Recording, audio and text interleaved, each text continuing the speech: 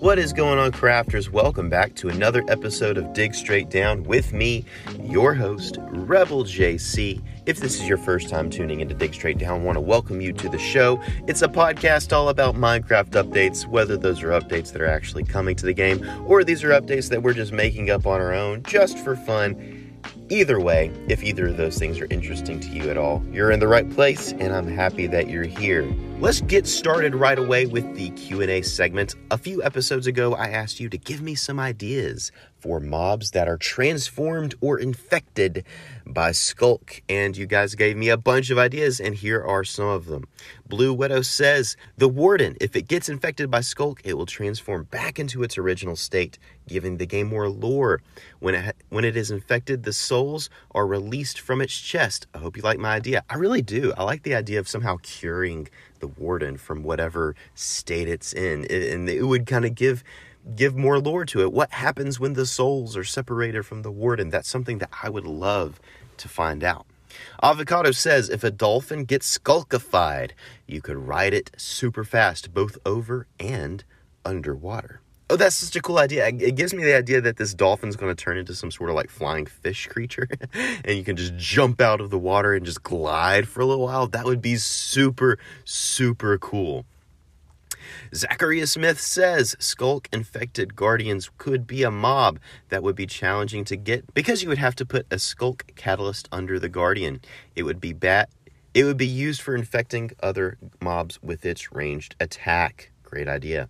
DJ Axel says, a Skulk wolf. When a dog/wolf is attacked by a Warden, and when it kills a mob, that mob also revives as an infected mob. That would be a great way to spread the Skulk infection.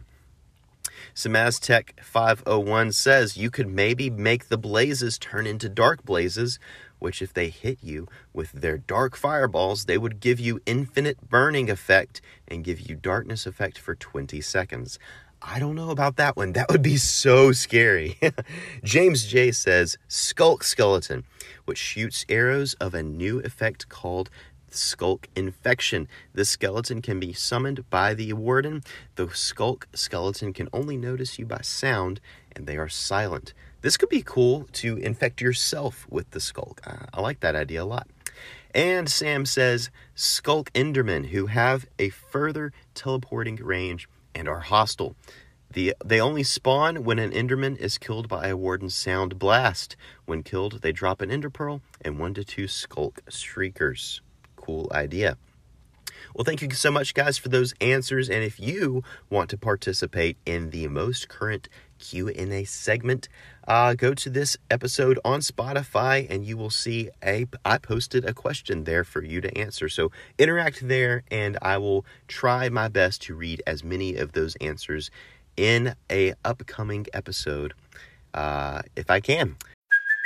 Hey, it's Kaylee Cuoco for Priceline. Ready to go to your happy place for a happy price? Well, why didn't you say so? Just download the Priceline app right now and save up to 60% on hotels. So whether it's Cousin Kevin's Kazoo Concert in Kansas City, go Kevin, or Becky's Bachelorette Bash in Bermuda, you never have to miss a trip ever again. So download the Priceline app today. Your savings are waiting. Go to your happy place for a happy price. Go to your happy price, Priceline. So let's move on to the main discussion. Of course, we have an email here, and it is from Owen. And Owen writes, Hi, I was thinking about some ideas to share with the podcast, and I thought of negative redstone.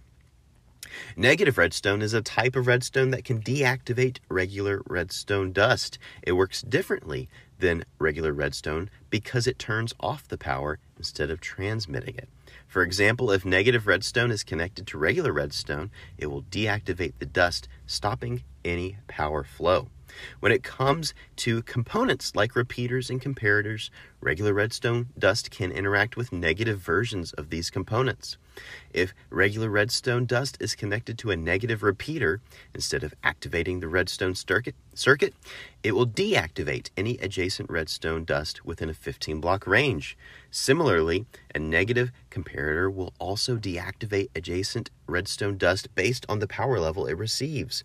For example, if the negative comparator receives a power level equivalent to 4 redstone dust, it will deactivate 4 blocks of adjacent redstone dust. Love the podcast and keep up the good work. Very interesting idea here. Thank you so much for this, Owen. I like this idea because really it just shows how much certain parts of the game can be deepened and changed just by adding a very simple concept. This is a very simple concept. The idea of redstone dust that does the opposite of normal redstone dust. It depowers rather than empowers. Very simple concept here. I could see this allowing for multiple redstone circuits being built very closely together. If the negative redstone were a kind of like its own system that didn't interact with normal redstone, say you could create, exactly the same kind of redstone contraption, but with negative redstone, and it doesn't interact with any redstone around it, maybe. So it's sort of like Redstone 2. This could be really, really interesting. We saw this kind of thing with honey blocks, how honey blocks don't stick to slime blocks, but they do the same thing that slime blocks do, and people went crazy with all sorts of redstone contraptions with that. So something like this would be really interesting. I really like the idea of taking something that kind of already exists in Minecraft and then tweaking it a little bit and just making this possibility just much, much broader in the game, this overall concept. So taking redstone and just making it a little bit broader in its application, I really like it a lot. Well, guys, that'll bring us to the end of this episode. If you want to take part in the next episode, send me your emails, your questions, your comments to digstraightdowncast@gmail.com. And as always, guys, until next episode, keep digging straight down. I will see you at Bedrock.